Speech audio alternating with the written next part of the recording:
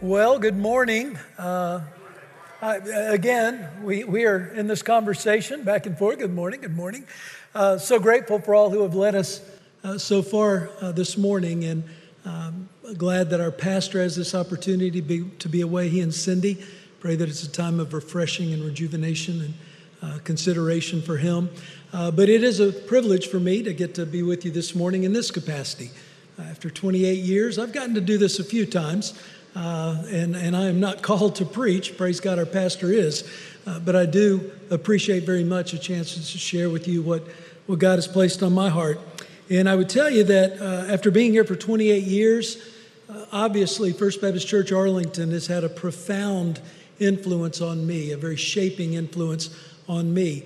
And Kim and our 3 daughters, and by extension our 5 grandkids. And I'm pleased that many of them can be here today. But First Baptist Church of Arlington, Texas is a very, very special place. And we're very, very grateful that we have been able to be a part of it now for almost 3 decades. And we look forward to what God has in store for us moving into the future. Well, obviously, tomorrow is July 4th. It is America's Independence Day. And it is appropriately a celebration of freedom. And as you have already experienced this morning, we are celebrating our freedom as followers of Jesus, specifically this morning. But it's good for us to know that over the next 24 hours, there will be a lot of celebrating that takes place all around our campus here. 150 years ago or so, God strategically positioned this body of believers in downtown Arlington. And even as Arlington has grown around us, our presence has evolved and expanded literally around the world. But tonight, with Light Up Arlington and at the Levitt and various places around downtown, there will be thousands and thousands of people gathered around our campus. And then, of course, tomorrow morning, I do believe Arlington, Texas, still hosts the largest municipal 4th of July parade in America. Is that still true? Anybody? We hadn't been bumped by another municipality, have we? So that's a big deal. And so tomorrow morning, again, thousands and thousands of people will be coming around our campus to celebrate the freedom that we have here in America. Well, as we talk about freedom this morning, obviously freedom is very precious and it's very valuable, but it's also very easy to take for granted, especially if it's never cost you anything and if it's all you've ever known. If you've never had to sacrifice for your freedom, or you've never been without your freedom, it's very easy to take it for granted. And I would tell you that much like good health, it's easy to not fully appreciate your freedom until it's lost. And so as we are considering the freedoms that we enjoy this day and this weekend, I think it's important for us to know that not everyone experiences the kinds of freedom that we're experiencing. And so there are different ways to experience freedom because there are different ways to experience bondage. And obviously, as a nation, when we celebrate our independence, there's a certain political freedom, a freedom of citizenry, of decision-making, of representative government that we have in mind. But also, there's a lot of other kinds of bondage. People all around us are in bondage to addictions, to abuse, to various forms of enslavement. And so their freedom is just as needed and will be just as real when it's experienced. And so I wonder this morning, have you experienced the joy of being set free? Again, if it's never cost you anything, or if you've never been without it, you may not have experienced the incredible joy of being set free. And I wonder what comes to your mind when you hear the word freedom? What is it that you think of? 2 weeks ago, we celebrated Juneteenth. And hopefully this is something that's on your radar. Juneteenth marks the day when the slaves in Galveston first learned that President Abraham Lincoln had signed the Emancipation Proclamation on January 1st, 1863. It took almost 18 months for that liberating, life-changing news to make its way to the people of Texas. And so a year later, on June 19th, 1866, Juneteenth became a celebration in this nation. But you know who celebrated it best? Those slaves that had been set free a year before. Their freedom was very personal, very precious to them. And so all of us can appreciate it, but it meant the most to the ones who had been set free just a year before. And so people all around us are seeking freedom, and we understand that there are different kinds of bondage, and this is where the gospel comes in. And so in John chapter 8, Jesus said that if you hold to my teaching, then you're really my disciples. You will know the truth, and the truth will set you free. So if the Son sets you free, then you're free indeed. Earlier in this service, Charlie read 2 Corinthians chapter 3, verse 17. Now the Lord is the Spirit, and where the Spirit of the Lord is, there is freedom. So I hope that you this day are experiencing freedom in its many forms, certainly politically, but even more important, spiritually, as you have been set free by the Son of God. And I would tell you this, for all its shortcomings, the United States of America is a great nation, and we are blessed and privileged to be a part of it. As many detractors and many naysayers, we can and hopefully will do better, but God bless America, and I'm glad to be here today. And truly, we have much to celebrate this weekend. Well, hopefully you're aware that during the months of June and July this summer, we're going through this Recreate series, and we are trying to utilize recreation in various forms to help us connect with each other and to enjoy just the summertime. But during this series, Recreate series, we're studying the book of Ecclesiastes. And if we're honest, for many of us, it's a right challenging book. The actual term Ecclesiastes comes to us from the Septuagint, that pre-Christian Greek translation of the Old Testament. And so Koheleth, the teacher, the one who's addressing the assembly, was translated Ecclesiastes. And so that is the book that we have been studying. Now, Ecclesiastes is part of this ancient Hebrew wisdom literature that's found in Scripture. And so certainly Ecclesiastes is that wisdom literature. Job, the book of Job, Proverbs, some of the Psalms perhaps, and the Song of Songs, which a lot of people wonder how in the world did that get in the Bible. All of this is ancient Hebrew wisdom literature. And it's important to remember, and I think you know, the ancient Hebrews, they had prophets, they had priests, they had kings, and they had sages. And perhaps the Koheleth, the teacher, is one of the latter. This wisdom literature is designed to help us gain insight and perspective on this life. And specifically, as the Koheleth says, the teacher says, seeking to understand life under the sun. And when he invokes that phrase, what he's talking about, that which is observable. He's seeking to assess and understand that which is observable around him. As he travels and studies, he's trying to make sense under the sun.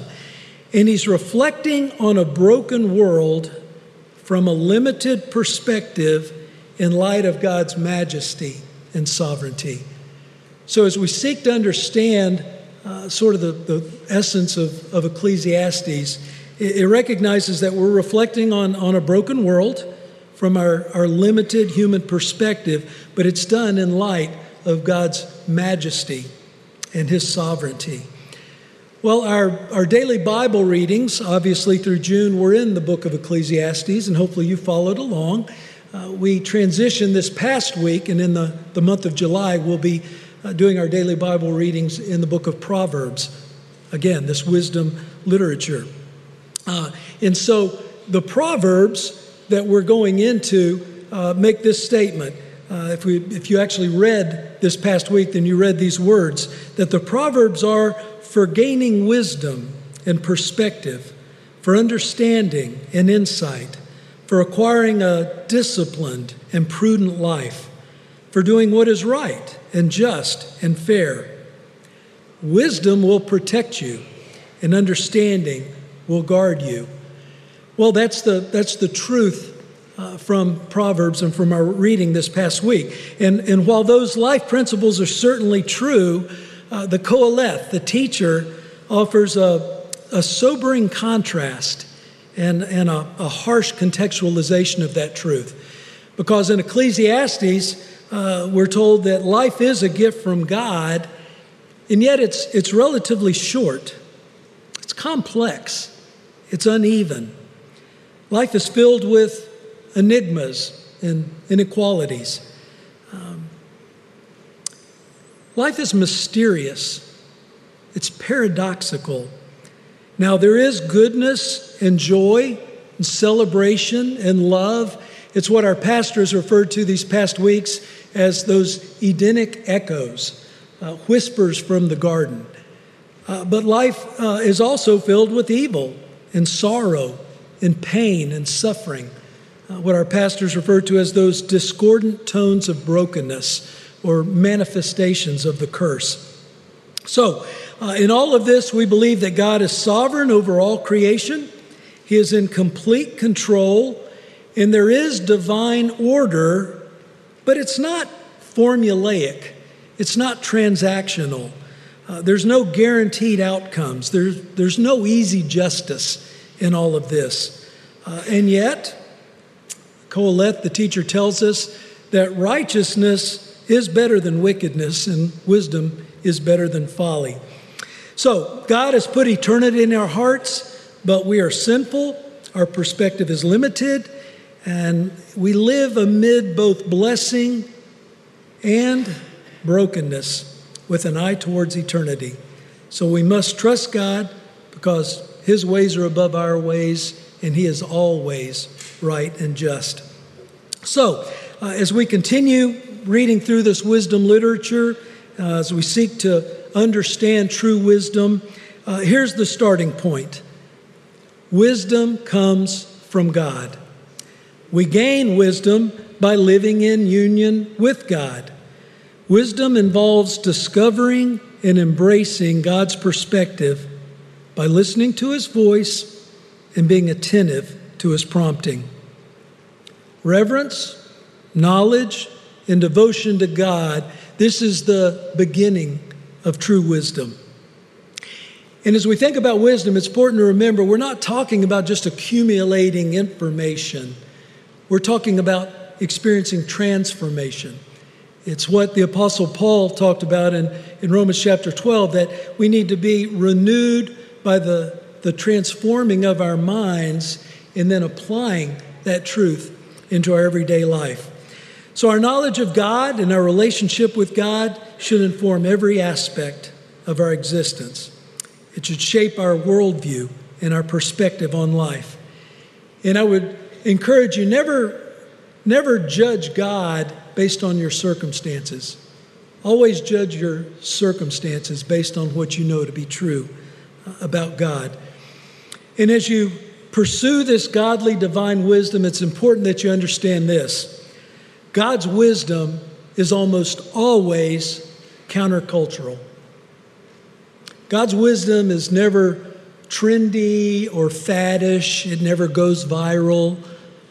God's wisdom is timeless and it's transcendent. So as you gain and apply wisdom, discovering truth from your relationship with your Creator, embracing God's perspective on things, it should inform your priorities and your practices. So, how is your attitude and behavior being shaped by your union with Christ, your study of Scripture, your yielding to God's Spirit? In our church, we often use two concepts or models to help illustrate, but also help us evaluate kind of how we're doing and what we're trying to accomplish here. One that I hope is very familiar to you is the Psalm 1 tree. we talk about being a Psalm 1 church filled with Psalm 1 people and our desire to live as a Psalm 1 person. In case you don't know, Psalm 1 is engraved along the baseboard in the sanctuary. I encourage you sometime, not during the sermon, but if you show up early or stay late, start right over here and work your way all around the sanctuary and see the words of Psalm 1 beautifully engraved in the baseboard of our sanctuary. So we want to be Psalm 1 people. And what that means for us is it starts with our very identity. Who am I in Christ? Who am I? And those are the deep roots that really support everything else about us. And then we ask, well, what is God doing to me? And that represents the trunk as we develop a biblical worldview, as we gain this wisdom, this godly wisdom and perspective on life. What's God doing to me? How is he shaping me and changing me? But then ultimately, what is God doing through me? Those branches, that fruitful life. Blessed people, bless people. So how is God using me to impact the world around me? So I hope that's a very familiar model. And again, it's a way to illustrate what it is we're trying to accomplish here, but then to evaluate yourself. How am I doing? How are my roots, my trunk, my branches? Is my identity secure in Christ? Am I cultivating a biblical worldview? And am I truly blessing the world around me? Perhaps a less familiar model is one that we use occasionally. It's called the FBCA way. And as you're gaining and applying this wisdom, think about these 4 areas. You need to feed yourself spiritually. You're responsible for praying your prayers, for reading Scripture, for following Jesus. No one can do that for you. You need to feed yourself spiritually. You need to bless others generously. If we say bless people, that takes lots of different shapes. Connect with others intentionally, and then advance God's kingdom faithfully. So again, a way to illustrate and explain what we're trying to accomplish, but then a way for you to evaluate. How are you doing? Are you feeding yourself? Are you blessing others? Are you connecting with others and advancing God's kingdom? Well, I did this towards the end in the last service, and my good friend David Stout suggested that I do it later then, but I want to call your attention to the fact that when we're talking about this ancient wisdom literature, and we're going way back to Job and Proverbs and Ecclesiastes, sometimes it's easy to think that that's all left in the past. But I want to call your attention to the fact that in the New Testament, wisdom is beautifully explained and very practically applied in the book of James. The brother of Jesus explains what this kind of divine countercultural application of wisdom looks like. And so I want to share with you out of the first chapter of James, and I want you to listen to it almost as poetry, not unlike what we'll look at a little bit later here in Ecclesiastes. But listen to this countercultural perspective. Consider it pure joy, my brothers and sisters, whenever you face trials of many kinds, because you know the testing of your faith produces perseverance. So let perseverance finish its work so that you may be mature and complete, not lacking anything. If any of you lacks wisdom, you should ask God, who gives generously to all without finding fault, and it will be given to you.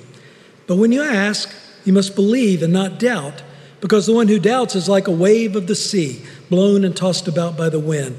That person should not expect to receive anything from the Lord, because such a person is double-minded and unstable in all they do. Countercultural, listen to this. Believers in humble circumstances ought to take pride in their high position, but the rich should take pride in their humiliation, since they will pass away like a wildflower. For the sun rises and scorching heat withers the plant, its blossom falls, its beauty is destroyed. In the same way, the rich will fade away even while they go about their business.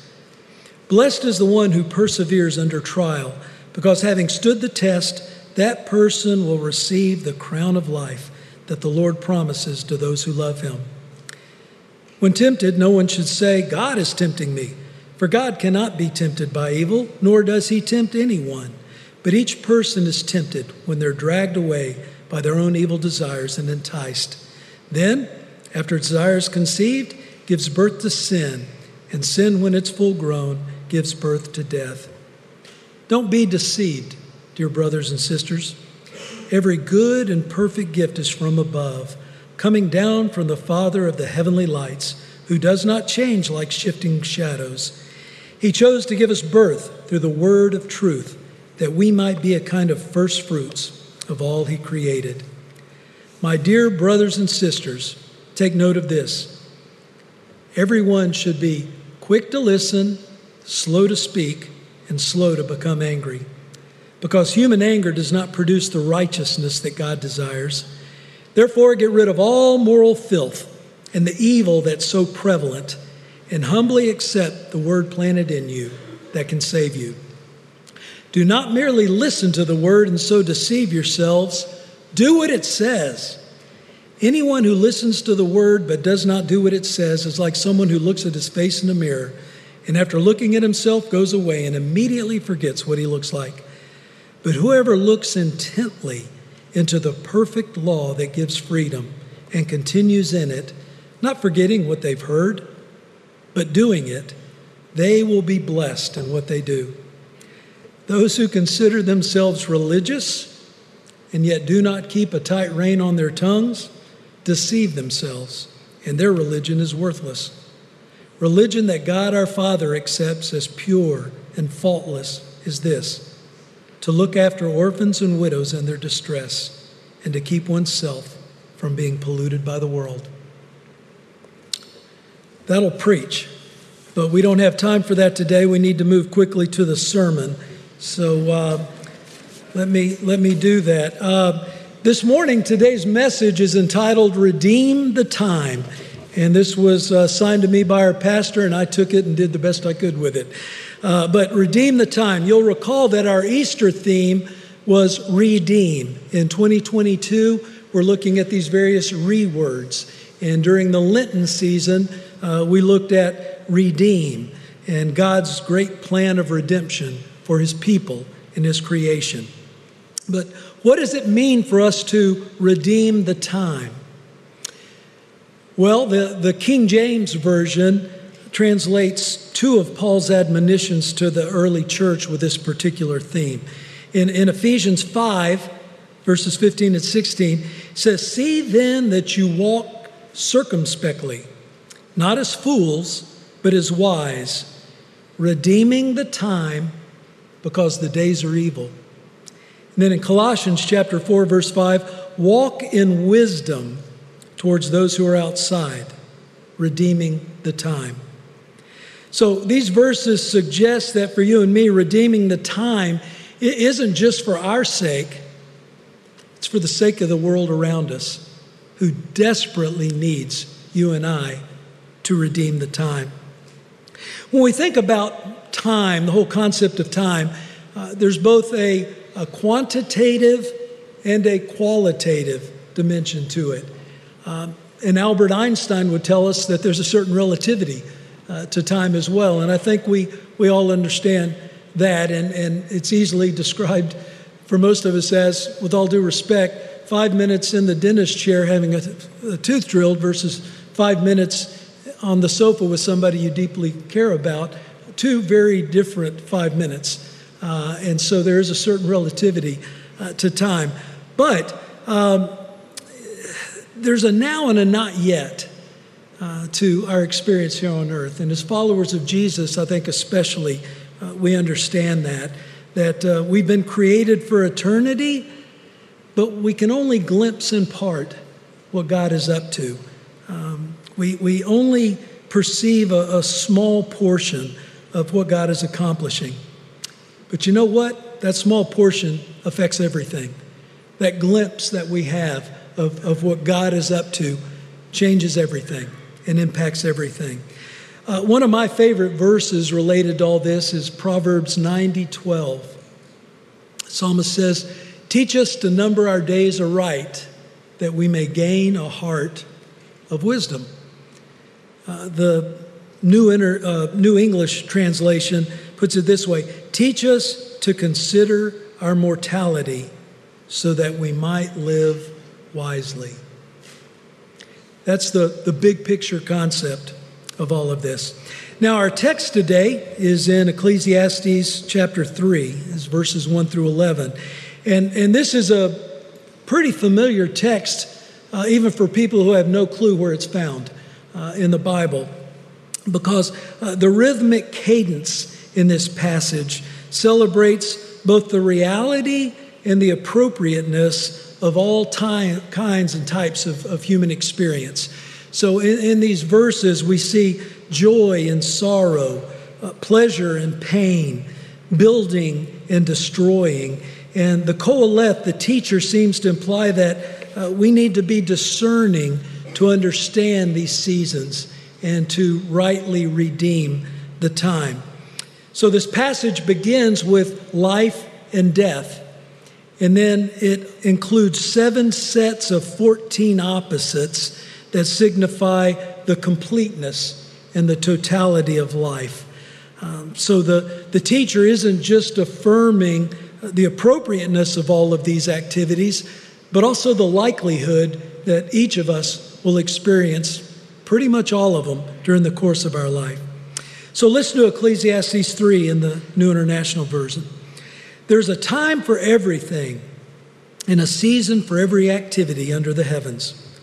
A time to be born, a time to die, a time to plant, a time to uproot, a time to kill, a time to heal, a time to tear down, a time to build, a time to weep and a time to laugh, a time to mourn and a time to dance, a time to scatter stones and a time to gather them, a time to embrace and a time to refrain from embracing, a time to search, a time to give up, a time to keep, a time to throw away, a time to tear and a time to mend, a time to be silent and a time to speak, a time to love and a time to hate, a time for war and a time for peace.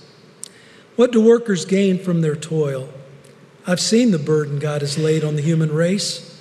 He has made everything beautiful in its time. He has also set eternity in the human heart, yet no one can fathom what God has done from beginning to end. A very popular version of this passage was written by American folk singer and political activist Pete Seeger back in the 1950s. And he wrote this as a protest song. And a lot of other artists covered this, but the Byrds, back in 1965, actually December of 1965, made Turn, Turn, Turn the #1 song in America. And it's essentially this text. So listen to this version of Ecclesiastes 3, and I suspect if you're of a certain age, you'll hear the music in your head as I read these words, so you can kind of hum along to yourself. To everything there is a season and a time to every purpose under heaven. A time to be born, a time to die, a time to plant, a time to reap, a time to kill, a time to heal, a time to laugh, a time to weep.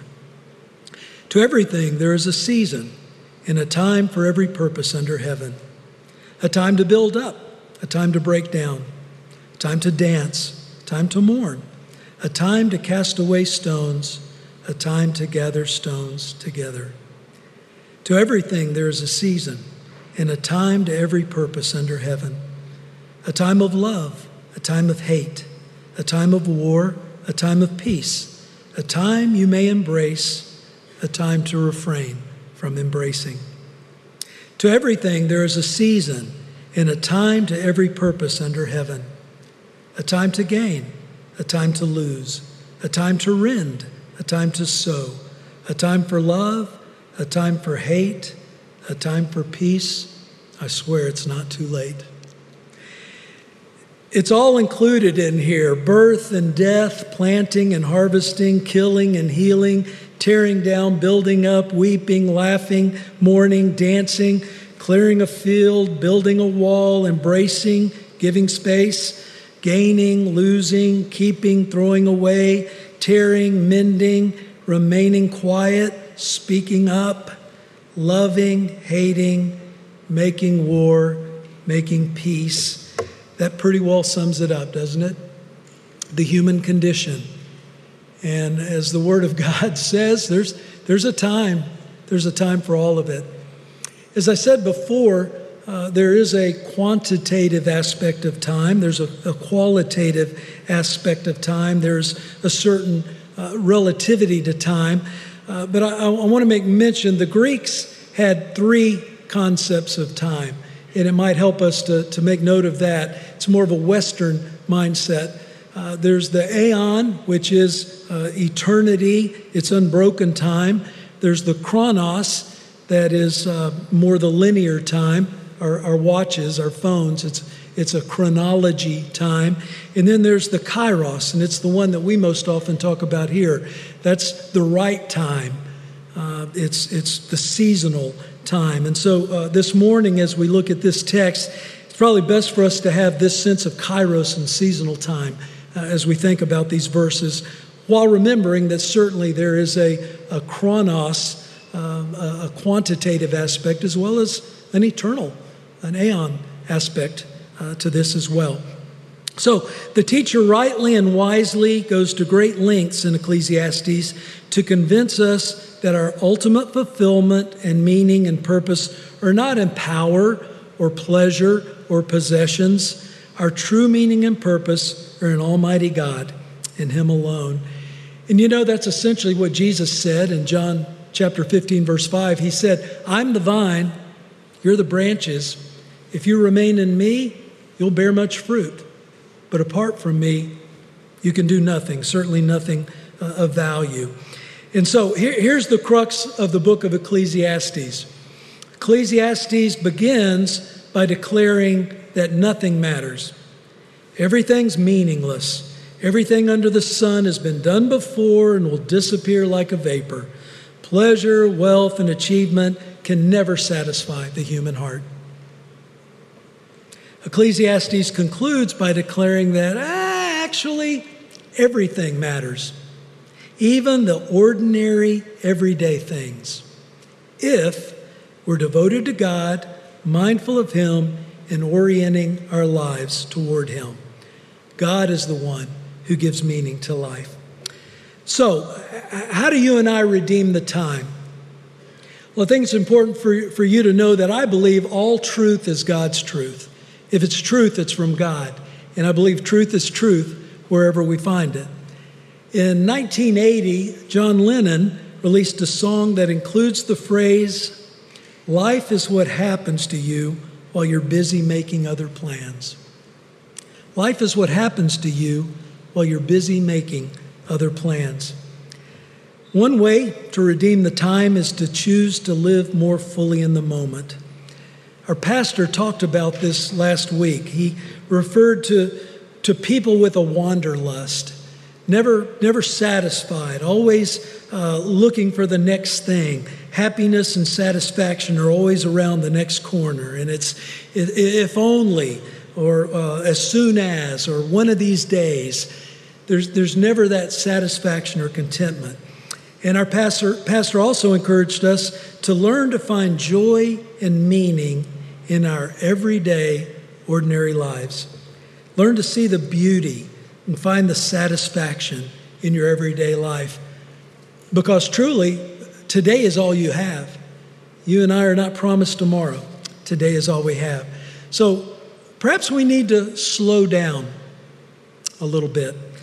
Learn to experience God's presence throughout the day.